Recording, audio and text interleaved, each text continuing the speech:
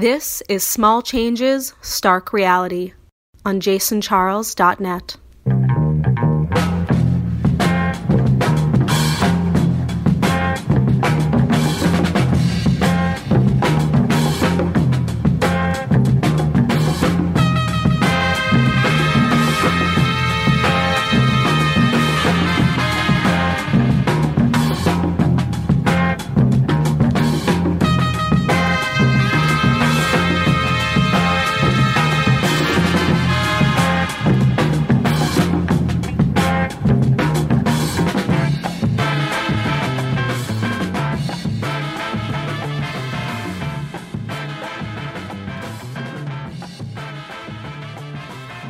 Welcome to another episode of Stark Reality. I'll try to get these things out in a more timely manner. You know how it is.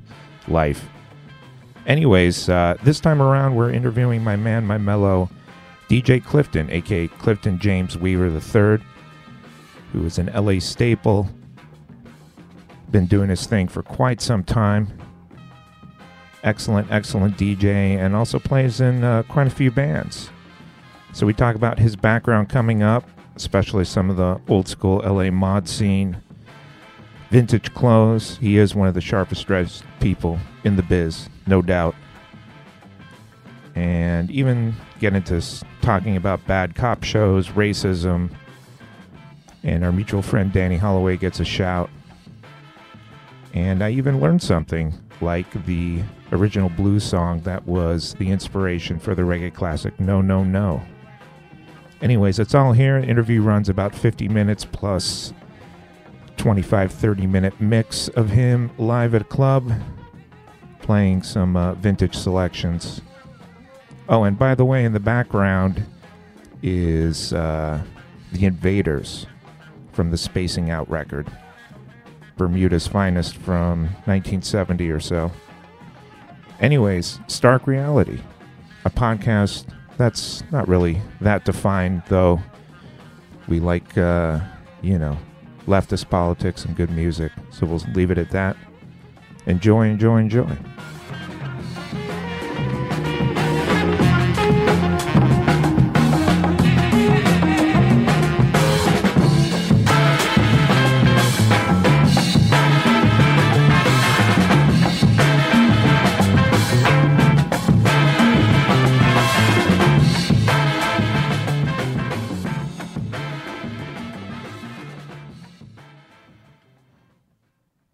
All right, so another installment of Stark Reality here with my man Clifton. And do you still go by Soft Touch, or?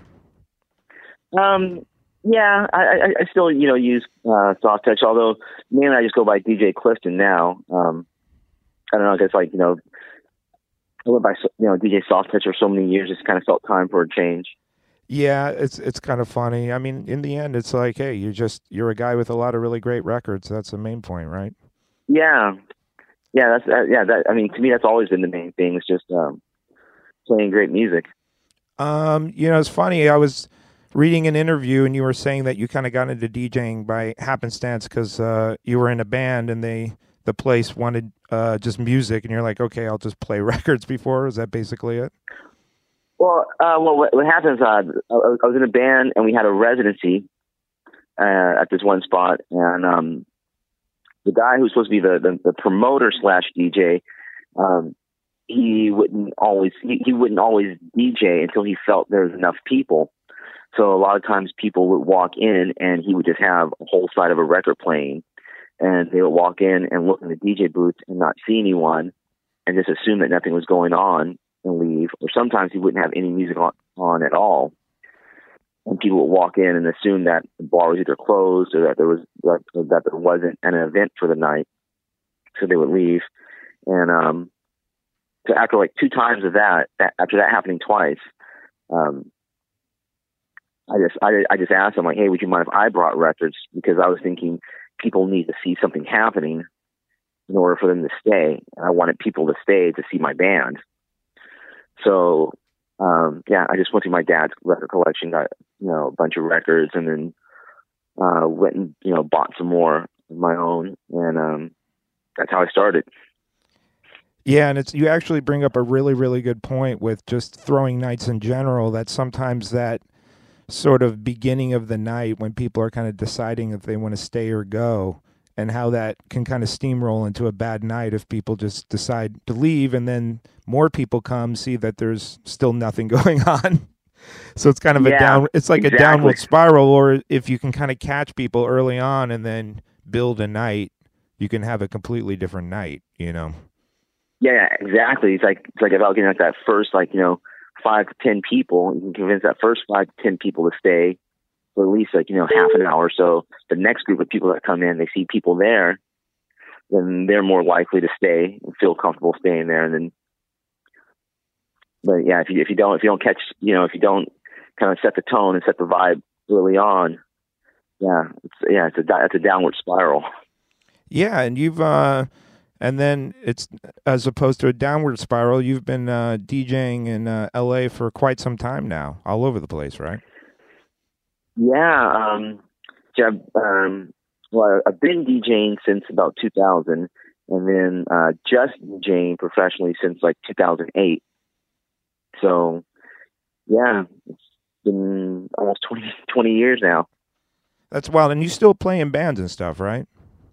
Yeah. I have I have a project called the Mercury Wheel, where I play guitar and sing, and then occasionally I'll sit in. A good friend of mine has an amazing project. Her name's Amy Way, and occasionally I sit in on guitar with her project. And and I played with other musicians and singers around LA. You say you're kind of steered more towards DJing now? Is DJing almost like kind of been more your focus? Yeah. I mean, yeah, especially because my first band broke up around 2006, and that's when I really started focusing on DJing. And that was just, and originally I was just focusing on DJing as a way to just stay involved in music and still be able to have a reason to go out and hear music and be involved. And then it kind of like actually just kind of grew into like a kind of a I guess a career. And so yeah, definitely I would say like DJing is my focus. Although playing music live has always been like my first love, and something I always try to stay involved in as well.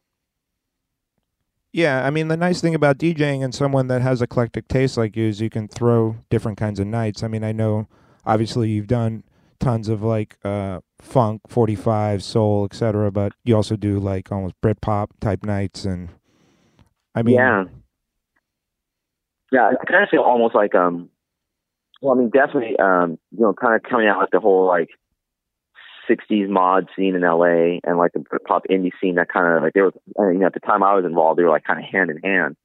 And in a way, those are kind of like almost like my roots, because I remember just going to like a lot of Northern Soul nights, and that was really kind of like that was for me, that was like my first exposure to like any kind of club night built around like older Black American music. I was going to Northern Soul nights, and that kind of turned more into like this 60s soul.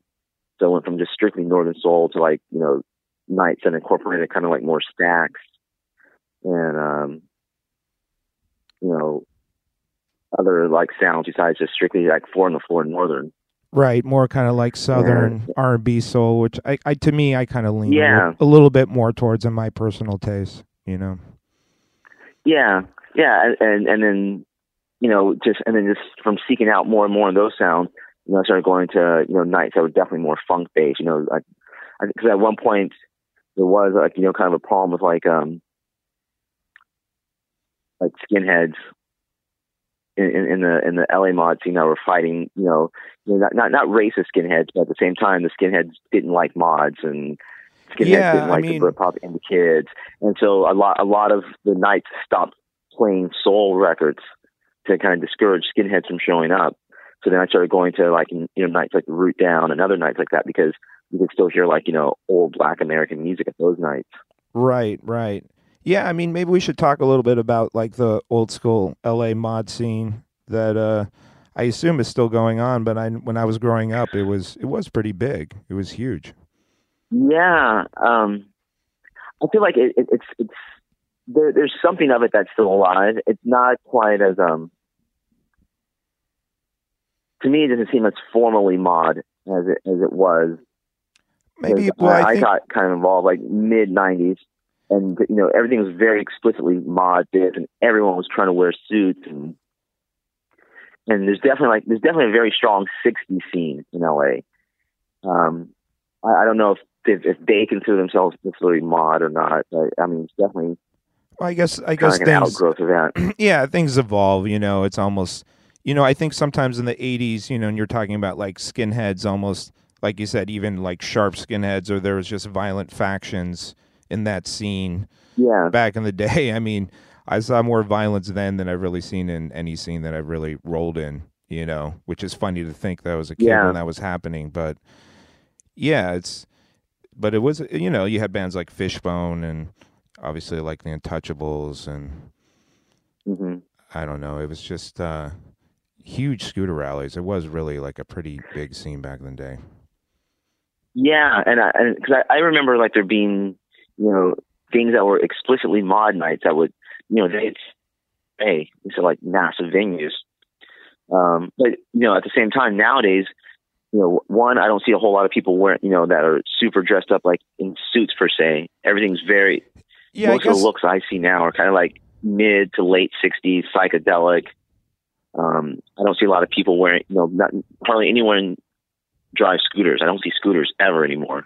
Well, sometimes I feel like there's an aesthetic, because then you had like a series like Mad Men that, especially in the first couple of seasons, really, because it was, I guess, early '60s, really kind of captured that mod aesthetic. But it's almost like sometimes I feel like you have people that kind of get into it a little more style-wise, but don't kind of understand maybe some of the culture musically or whatever, or history that's coming up. They're just like, oh, that looks really cool, but again, I'm not trying to be some grumpy old man either. You know what I mean? I'm hardly a purist mod either. No, I totally it's just kind of understanding the culture behind it, I guess, Yeah, I think I think kind of part of that too is like the internet has made it so that things are so accessible so quickly. You don't actually really have you don't get exposed to a whole lot of the culture, because I remember like when I first got into it, there wasn't really like an internet. You can go on a website and just look up looks and then order. You couldn't even get half the stuff. You had to order online. Yeah, you had to order things from like catalog. Catalog, like Ben Sherman. Yeah, I remember there was a shop, because like there's nowhere to get Fred Perry's. There was nowhere to get Fred Perry's. There was nowhere to get Doc Martens. You had to drive to like Huntington Beach to some punk rock shop to buy Docs. Yeah. Before, I remember there used to be a shop out here in Uptown Whittier called Monkeys to Go that would occasionally have a small selection, and there was a shop out on Melrose called Camden Lock, and another one called Posers. Oh my God! Yes. Yeah. Posers. But exactly. Wow! I just had a crazy flashback. Posers. Wow. Yeah, they didn't have like massive selections. Right. Then there's like a lot of vintage shops like in Long Beach on 4th. Well, I have to give a shout out to Meow. Meow started that whole thing. Yeah, Meow. I'm spacing on her name, but she is. There's books about her. She's like the queen of vintage. She.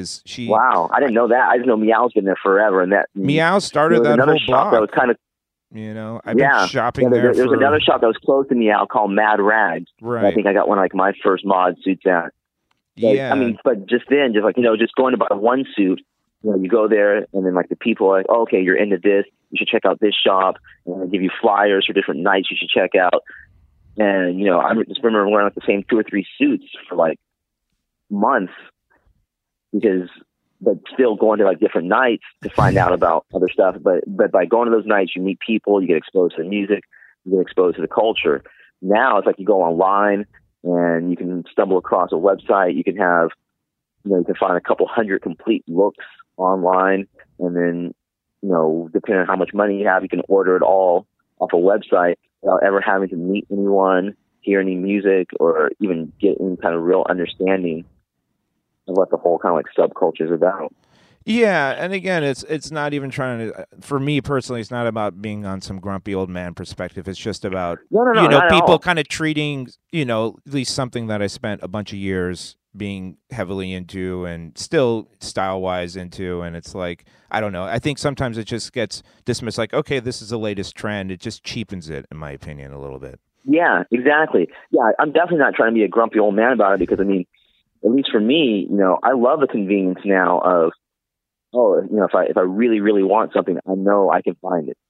Yeah, can go that's online, something I that's can find it also, and I have it. think, can't be understated enough for people who are digging back in the day. Just being able to see things and just being able to get it, like at least getting the file, hopefully an okay file of it if you need it, but just because Yeah. I think for a lot of those rare records, sometimes you would just hear about records, so you kind Yeah. of would you'd hear about it, Absolutely. and you'd finally see it at like a record fair, and it'd be like insanely overpriced on the wall, and it's like, oh, that freaking record, damn, Yeah. And now you can just, I mean, I remember that, like a lot of things, just like records, clothes, books, just like hearing about it and reading a description of a record or reading a description of a book, and just never coming across it like out in the wild. And then when you do see it, it's like, whoa, it's so expensive. I'm not ever going to own that. Yeah. So, I mean, that's a good convenience. And I mean, that's probably a good segue to talk because you also do like private events too. And you DJ on Serato as well sometimes, as well as vinyl. Yeah. I'll use Serato. Yes. I mean, with private events and with weddings, especially more with weddings because when I do weddings, I'm very concerned with making sure the music is what the couple wants to hear, what their family wants to hear, and it's just easier to have a wider selection of music on hand. I mean, I have Cardi B on vinyl. I don't know about you. I'm kidding. My friend does that, which is kind of hilarious. Yeah. Wow. Really, on vinyl? I mean, but that's the thing. It's like, in terms of newer pop music, if you're like keeping up on all this stuff, to just again either play an event or entertain people, because especially depending on the event, well, yeah, you have to meet people sometimes really more than halfway. Yeah, absolutely. I mean, I know, I can't remember. Somebody explained to me though once that it's kind of almost owning like the newer pop stuff on vinyl. It's almost kind of pointless just because stuff was all recorded digitally. It was recorded, mixed, and mastered digitally. So when you actually transfer it into vinyl, it'll actually expose the digital inaccuracies, the gaps. Right. Yeah. So it's almost like I'd rather buy that digitally than spend the money to buy it on vinyl because. Well, also just in terms of space, it's not doing anything sonically. I mean, how much, it's just the amount of records in terms of, because that's the thing that gets crazy. I don't know. I've kind of scaled back a little bit, just like in terms of buying just mostly 45s and stuff I want to play out because, it does get kind of insane if you want to collect all the things you like. Oh, yeah. Like in terms of in terms of like you're buying records, what is the general things you're kind of looking to buy on vinyl these days? I mean, yeah, like you said, mainly I look for like funk and soul stuff that I can play out. And like I still buy like a lot of, like kind of like the newer psych stuff that those groups that have been influenced by the '60s. Some of like the stuff that's like on Wick Records, that Daptone subsidiary, I bought on vinyl. I mean, because there's a lot of stuff that I like to listen to, right? That at some point I can see myself maybe playing out somewhere. Because sometimes I get asked to DJ shows for bands. So in that case, a lot of stuff that I would listen to, like a lot of '60s stuff and a lot of like the newer psych groups. I've done a few stuff out, and it's actually convenient to have that on vinyl. Yeah, I've done a few gigs like that, and it's actually kind of fun, like almost opening up for a rock show, because it really does give you a lot of leeway in terms of what to play. Yeah, absolutely. Because if I'm playing like a rock show, I can get into like some '60s garage rock, psych, but still play like a lot of funk and soul, and maybe even kind of like some kind of '60s pop stuff that wouldn't work like on a dance floor. Right. But for people just waiting around to hear another band play, it's perfect. Yeah, you can kind of get into those sort of like '60s pop sides, like I don't know, the Turtles or the Troggs, stuff like that. Yeah, '60s Nirvana stuff, or like other soundtrack kind of sounding things. Nice. And, just in terms of the focus of this podcast, actually, one of the reasons I also really wanted to have you on, besides, being one of the sharpest dressed cats, come on, Clifton. Thanks. Is to talk about politics and the wonderful world we are living in. And I know that you post quite a bit of stuff on social media. Yeah. maybe if you want to talk about either the kind of stuff you post about or what inspired you to post on, about this stuff in general. Well, I mean, part of what just inspired me to start posting was just the fact that, being on Facebook and, starting to, when I started to have like kind of like a sizable number of people that followed me and would comment on posts, I started thinking, well, whenever I would come across an article or something that I found interesting, I just thought, well, this is a good opportunity maybe to expose some people who might not have read anything or might not think about things a certain way. Here's a chance to expose them to information or some facts that might open their mind or broaden their perspectives. And that's just how it really started. And then, I don't know, I just feel like as time has gone on, I got exposed to more things. Honestly, I felt like I've been pulled further and further left. Just, I feel the same way. It makes it sound like almost like, I mean, I don't want to say pulled because it makes it sound like it's involuntary, but just like what I've been exposed to is open my eyes up to, in so many ways to like, what's really going on in the world. And I just kind of hope I can do that for somebody else. And especially in terms of like things like police brutality and like the more systemic issues where, because they're systemic and have been so deeply ingrained in our way of life, we don't always see it. We're not always aware of it. Yeah, I mean, I think that, even saying pulled, but, and as you said, it's not involuntary, except maybe the concept is, hey, you care about other human beings. So maybe that's the involuntary part, when you start to realize about how all these people are being oppressed. And then it's like, it's for me, it's hard to not say something about all that stuff. And police brutality is, it is something that's so ingrained, and you kind of see it even also with the media and the politicians, that they're obviously on, that side as well. So you kind of like, even media, as things, even our entertainment. Yeah. So even as you see it unfold, the story is being warped from the start, And you kind of see that with how headlines are being treated, and even the type of photo that they use, and Mm-hmm.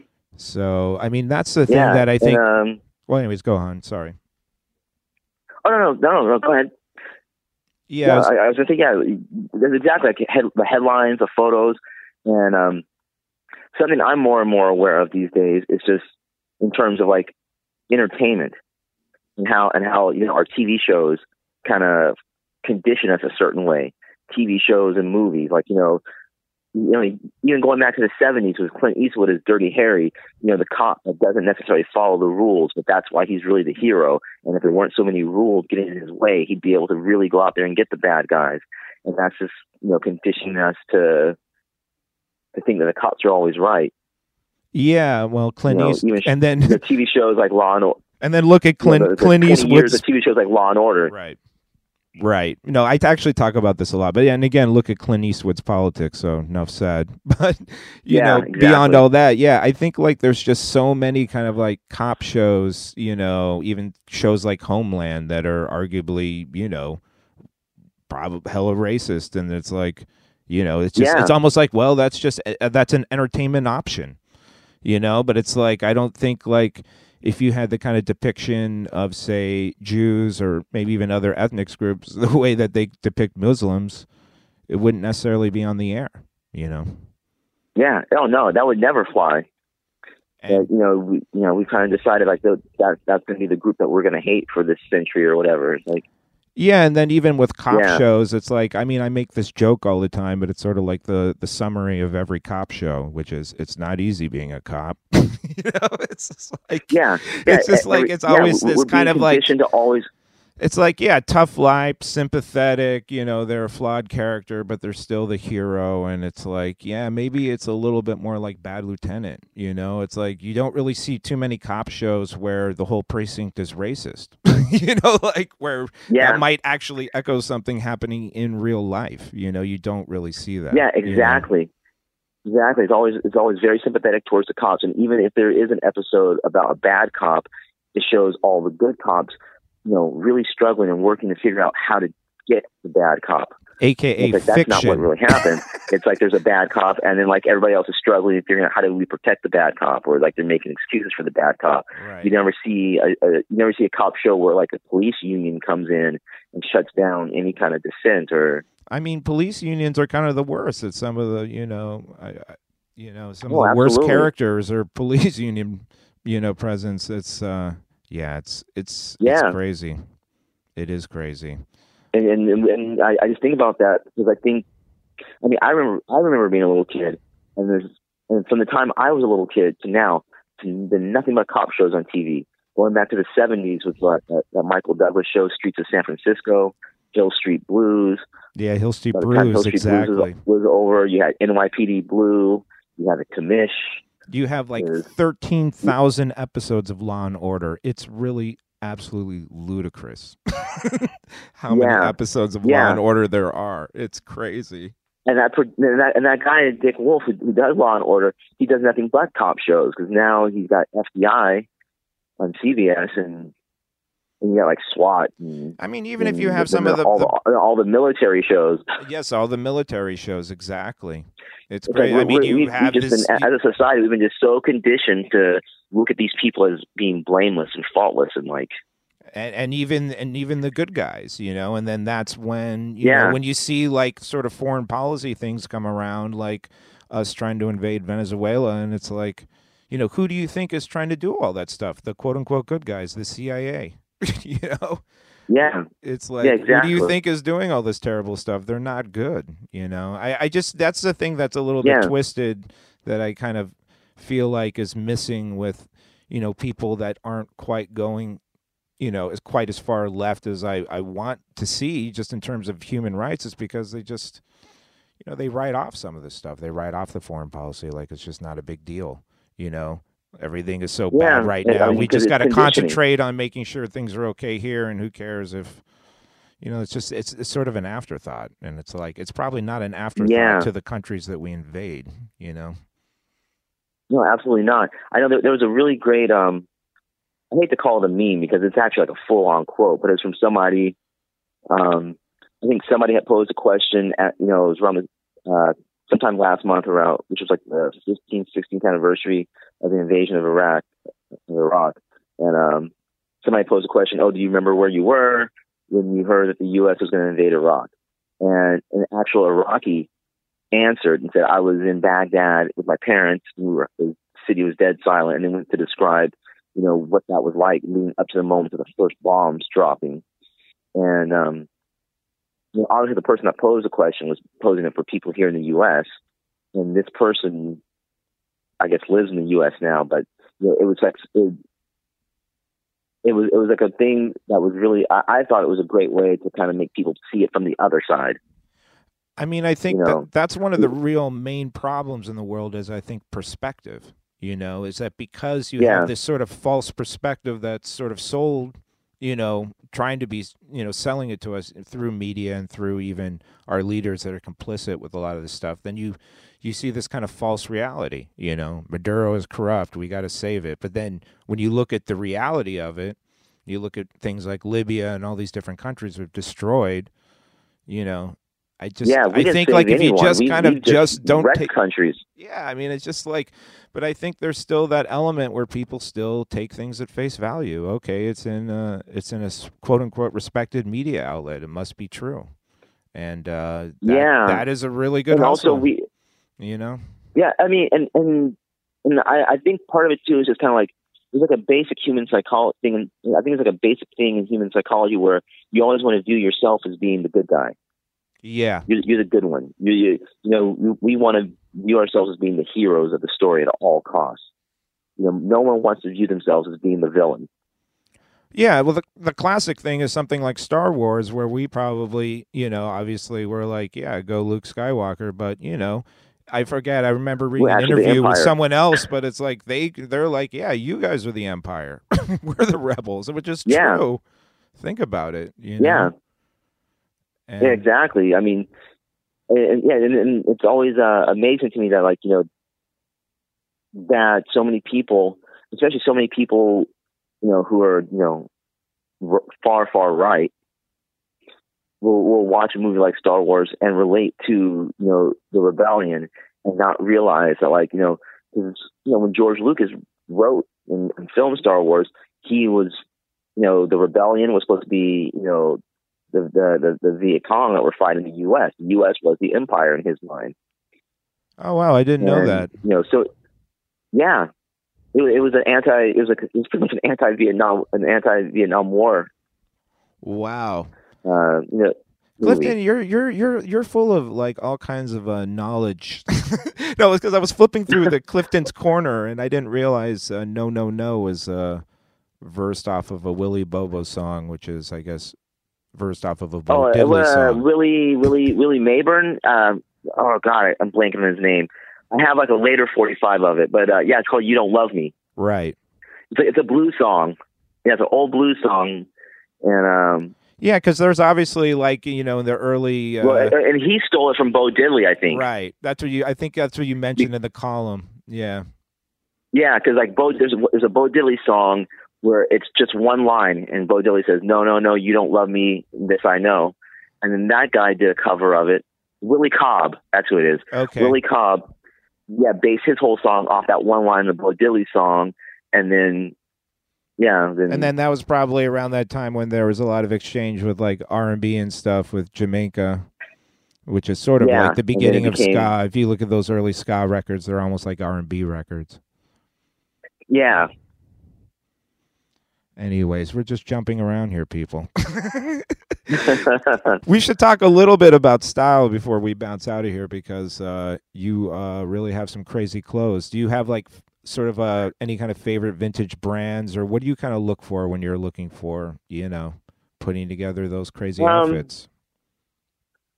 Well, I mean, it's always kind of changing. I think like, when I first got into dressing, as part of the whole 60s mod scene, I didn't really know a whole lot. I just knew enough to like, oh, I want to look like Steve Marriott, or I want to look like, Paul Weller or whatever. And then, but as I've gone on, I kind of like, always look at like, a lot of my inspiration comes from like watching old movies and stuff. These days, I'm very much influenced kind of by like, some classic Ivy League looks, as well as, mid 60s to early 70s European styles as well. So I kind of go back and forth between those. And, and nowadays it's not always just vintage that I wear, but just kind of anything that has kind of like the right look to it. In terms of like favorite things that I own, there's a French brand called J. Keege, which had like they made these things called slack jackets, which were kind of like very kind of like unconstructed, deconstructed kind of jackets where they didn't have any lining, no shoulder pads, nothing like that, just kind of like the material. Kind of like this kind of cotton material. And I have like a sport coat from one of them, and which it's newer, but I found it online. It's on eBay.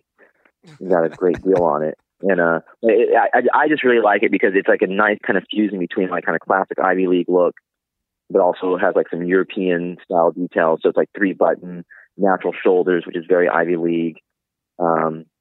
Center vent, but then it has like darts, which are kind of like European, just so that the body has a little more shape to it, a little more fitted through the body. So that's something I really like. Do you ever think about designing clothes, or is that a little crazy? Oh yeah, I've thought about it a lot, and a couple of times I've talked to people about possibly starting, some clothing line. Just never actually kind of like nothing ever really materialized out of it. Even for a few years, from 2005 to 2008, I worked for a clothing label. It was a women's clothing line, but I worked for a clothing label out in downtown.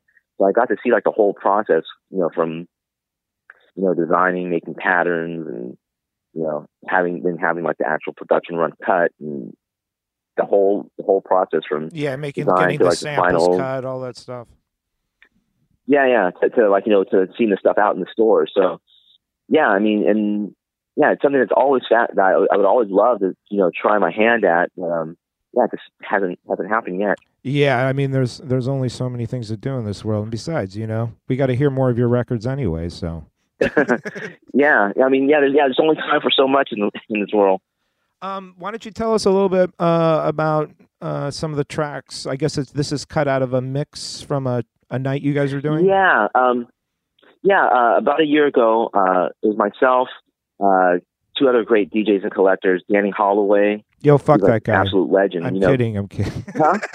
Danny is my Long Beach brother. Examino Records. Yeah. Represent Long Beach. Yeah, all three of us, old school Long Beach. Exactly. Yeah, I never knew his mom was the one that started Zed Records, so he started posting about it online. I was like, wow, I used to go to Zed. I went to Zed's too when I was a kid. I know, like Danny's family is like Long Beach royalty. Come on, of course. Yeah.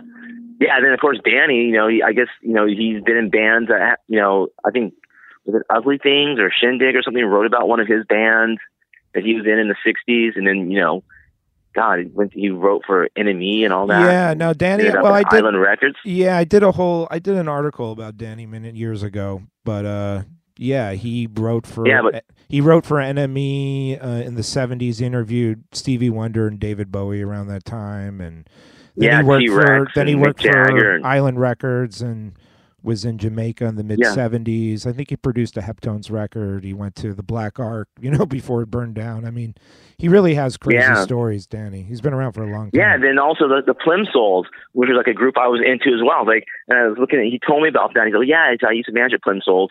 And so I get home and I look at my Plimsouls record, and sure enough, it's managed and produced by Danny Holloway. I know. I have a funny Danny Holloway record credit thing. When I first was getting into college radio, KUCI, so there it is behind the orange curtain, and wow, I went to UCI. Yeah, did you DJ on there too? Well, it was a long time after I graduated that I DJed there. I DJed on a friend of mine had a show on KUCI around 2012, and I guest DJed on her show. That was my first time DJing on KUCI, but I went to UCI from 93 to 97. Yeah, wild. Wow, we almost just missed each other. I think I left around in the 92, 93. Damn. Wow. That's crazy. Anyways, shouts to KUCI, no doubt. But I remember just going through their library, listening to stuff. Unfortunately, the last few times I went there, I think it kind of gotten ransacked by people, and you know how that goes. But yeah, you got to keep some security going on with that stuff. But basically, they had some 70s meters sort of best of. I think Island Records put it out. So they compiled some of the Josie sides, and they put it out as kind of a more well-distributed release, probably from their original releases. And it came out mid-70s. And it was a cartoon cover, And that was actually how I got into the meters. That was the record I discovered, and just, a bunch of other stuff in that library over the years. And it's funny. I bumped into Danny later, and he's like, yeah, me on the artist drew me in the corner. So if you look on the cover of that meters record in Island Records, there's Danny is there in a Where's Waldo thing kind of in the corner, but it's definitely him. It's kind of hilarious. Wow. So yeah, Danny Holloway on such a small world. I know, it's crazy, but you guys were playing together, and then who else? Another LA DJ, right? And also Mona Lisa Murray from Motown on Mondays. Yeah, so I know she has long history with she's another one with deep roots and long history in the LA music scene. And so yeah, we had a night together called Skin Tight, three of us, and that night DJ Scratch was our guest DJ. But yeah, it was May 18th from last year. And so yeah, that mix is kind of cut. It's my set that night, I think, was about an hour, and yeah, that's good 25 minutes cut out of that hour. Nice, yeah, and obviously, it's kind of the sound I've been really into lately, which is kind of more international, very percussion heavy. Yeah, I think African and Latin sound. Yeah, I think even when you're digging through kind of these vintage genres, you do kind of get, even within yourself, your own kind of hey, this is a sound I'm kind of discovered or looking for more now. And to me, those kind Yeah, of heavy yeah. those heavy tropical records always work. I always want more of them. Always, for Yes, sure. so do I. That's so what I'm into. For I think like the last 3 or 4 years, just like that heavy tropical kind of sound. And but at the same time, I feel like, because I listen to so many different types of things, my tastes are always changing Right. and evolving. It's like Right. it never becomes a thing where I hate what I listened to before. It's just I just kind of get focused in on one thing, and sometimes it's like because before I really started getting into the heavy tropical thing, I was like really getting into like blues and early art, like early R&B, early soul. Yeah, I think Kind of like that rock and R&B sound.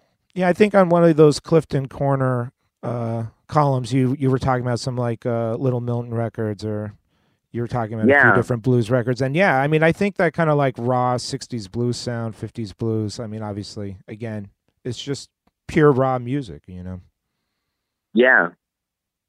Yeah, I think at the end of the day, I mean, at least for me, because I just remember growing up during the time. I think I grew up during that time when like it was just as MTV was really taking over everything, and just as record labels were beginning to consolidate. But at the same time, you could still hear, there's still enough things out there that sounded different. That for me, when I'm listening to music now, I'm always looking for something that's definitely like raw sounding, which to me, for whatever reason, to me, it always translates as being like more honest, yeah, and less polished, less corporate, because I mean, and I know that's probably just like a personal bias, but whenever I hear anything that's like super polished, I just automatically assume that like, okay, it's like a team of songwriters and producers, and right, no one has any real stakes in this, and like they're going for this sound because they probably did a focus group and they figured out this is the sound, exactly. and they think this is the sound that everyone wants to hear right now. So they're just gonna give them a product, And like years ago, because one of my first jobs out of college was working at a book on the Hill, and the subtitle of it was "How the Music Business Became the Music Industry," and it kind of details the process of how, I think it starts like in the 40s. And basically everyone that was putting out records were people that loved music. The people that were involved in the business side were actual former musicians who didn't make it as musicians, so they took jobs on the business side, but their time as musicians gave them an insight into which musicians would be good to hire and work with and which ones wouldn't. And that's the way it went all the way up through the 60s. And all of a sudden you had like this big explosion with like the Beatles and the Rolling Stones, and then all of a sudden records are selling in numbers they'd never sold before. And then now you have people who are just business majors who have no interest in music or no real love for music. It's just like a widget that they have to sell. And now they're getting involved in the music business because there's lots of money to be made. And I reading that book is always kind of, reading that book really kind of affected the way I view, corporate big label music now. I feel like it's not made by people who have any real passion for it. It's just, well, as you said, product to be sold. I think sometimes that focus group approach where it's like, okay, this is the in sound. How do we calculate a hit around this sound? It's not around someone just making an original record that happens to catch on. And that to me is a little more of an honest way of going about it. I mean, with people that are obviously some crack studio people, you can recreate stuff, but it's not quite the same feel. Definitely not the same intent, Yeah, exactly. And to me also, it just seems like for the last,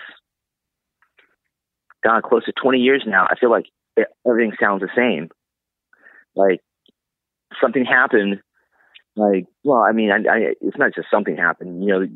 Those years when you had like the boy bands and all the teen groups that came out like in the late 90s. Right. In that time, so many record labels all got consolidated, and like the smaller ones folded. And then like on the radio station side, you got like massive corporate conglomerates like Clear Channel that took over everything. And so now it's like, rather than the people having any kind of say in what music they like and what breaks, what records get broken or whatever, it's all coming from the top down now. So there's, everything just sounds the same now. Yeah, I mean, and I understand, like, I think, again, touching on sort of a general human concept, like, hey, we're the good guys. Another general human concept is, hey, people tend to, like, they want to respond to things that they know. It's kind of like a comfort zone. And maybe if you're just a little bit apprehensive about dancing or vibing, it's like, oh, they're playing something I know. It's kind of like, you went to McDonald's again or something. I mean, but it's like there is a little bit of a danger. That's definitely... Yeah, but there's just a danger in that, because then it's like you're just if you only want to respond to things that well, now you've severely limited your perspective with as you know, as a digger for many years, the huge mountain of music that's out there. Really good music that, constantly gets ignored, aside from maybe some record collectors paying thousands of dollars for it. But you know what I mean? Yeah. In general, it's...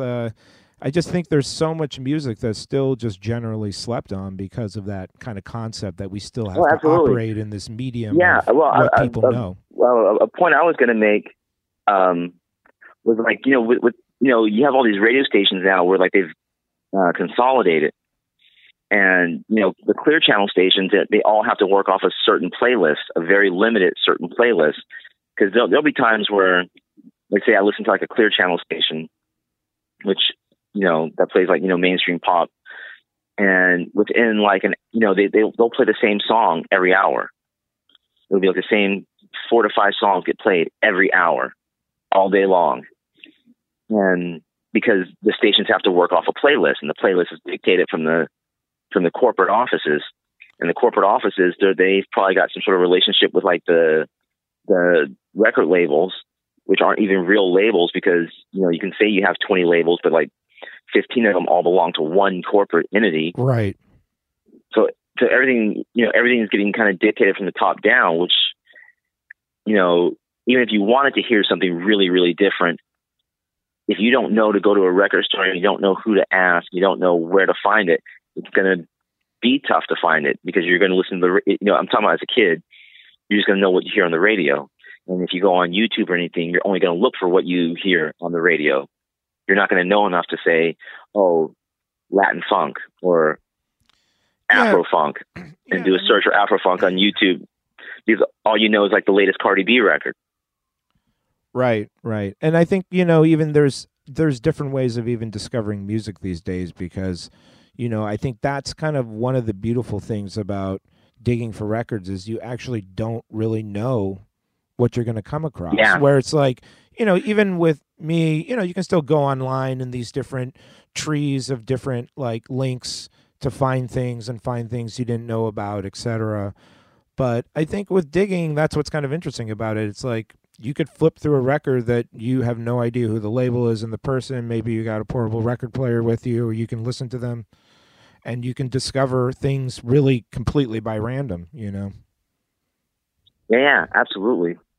But, yeah, and also I feel like that, in terms of like nightlife and DJ culture, I feel like, we provide a valuable service in the sense of we can keep these kind of things alive and make sure people can hear them and know that there's an alternative out there besides just, listening to what's on the radio and what you hear on TV. Well, that's even what Sake one was saying, in the last interview, was talking about how, DJ's job, it's not only in terms of entertainment, but to break records. Maybe you're in a position where you can lead people. You might have to hit them with some things to just make sure they're going to stay, but you can also lead them into maybe discovering some things that you really love that might be able to cross over to that audience, Yeah, absolutely.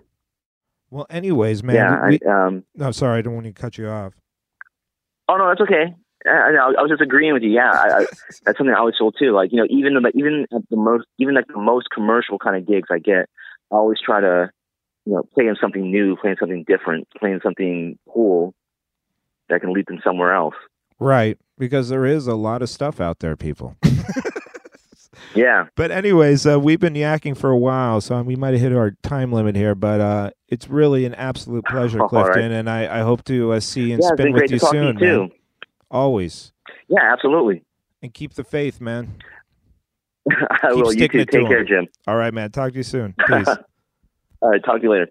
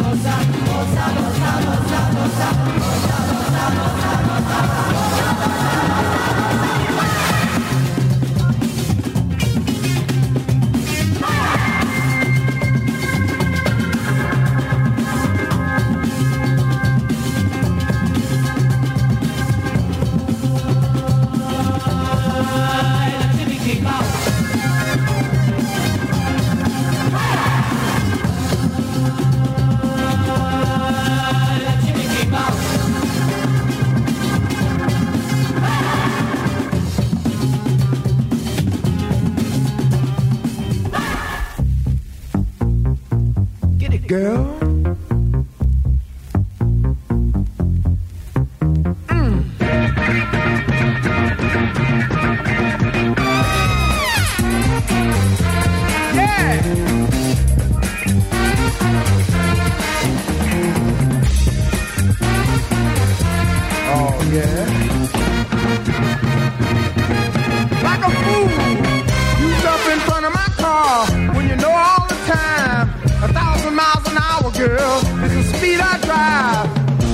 It's all right, baby.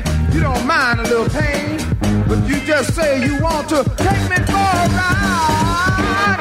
You just like so hard to get through to you. I don't need to run over you. All you do is slow me down, and I'm trying to get on the other side of town. I'm not the only soul who views of hit and run. Tracks all across your back, baby. I can see you had your fun. But look at here, darling, can't you see my signals turn from green to red? And with you, I can see a traffic jam straight up ahead. You're just like so hard to get through to you. Girl, I don't need to run over you. All you do is slow me down. And I got better things on the other side of town.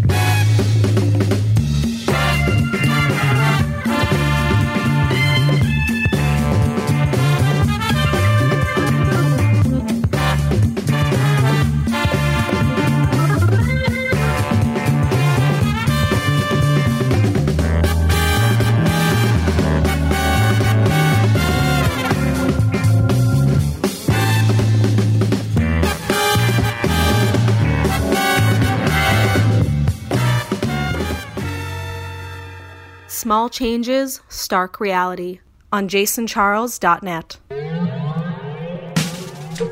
jasoncharles.net. Deep talk, deep sounds. That was so deep.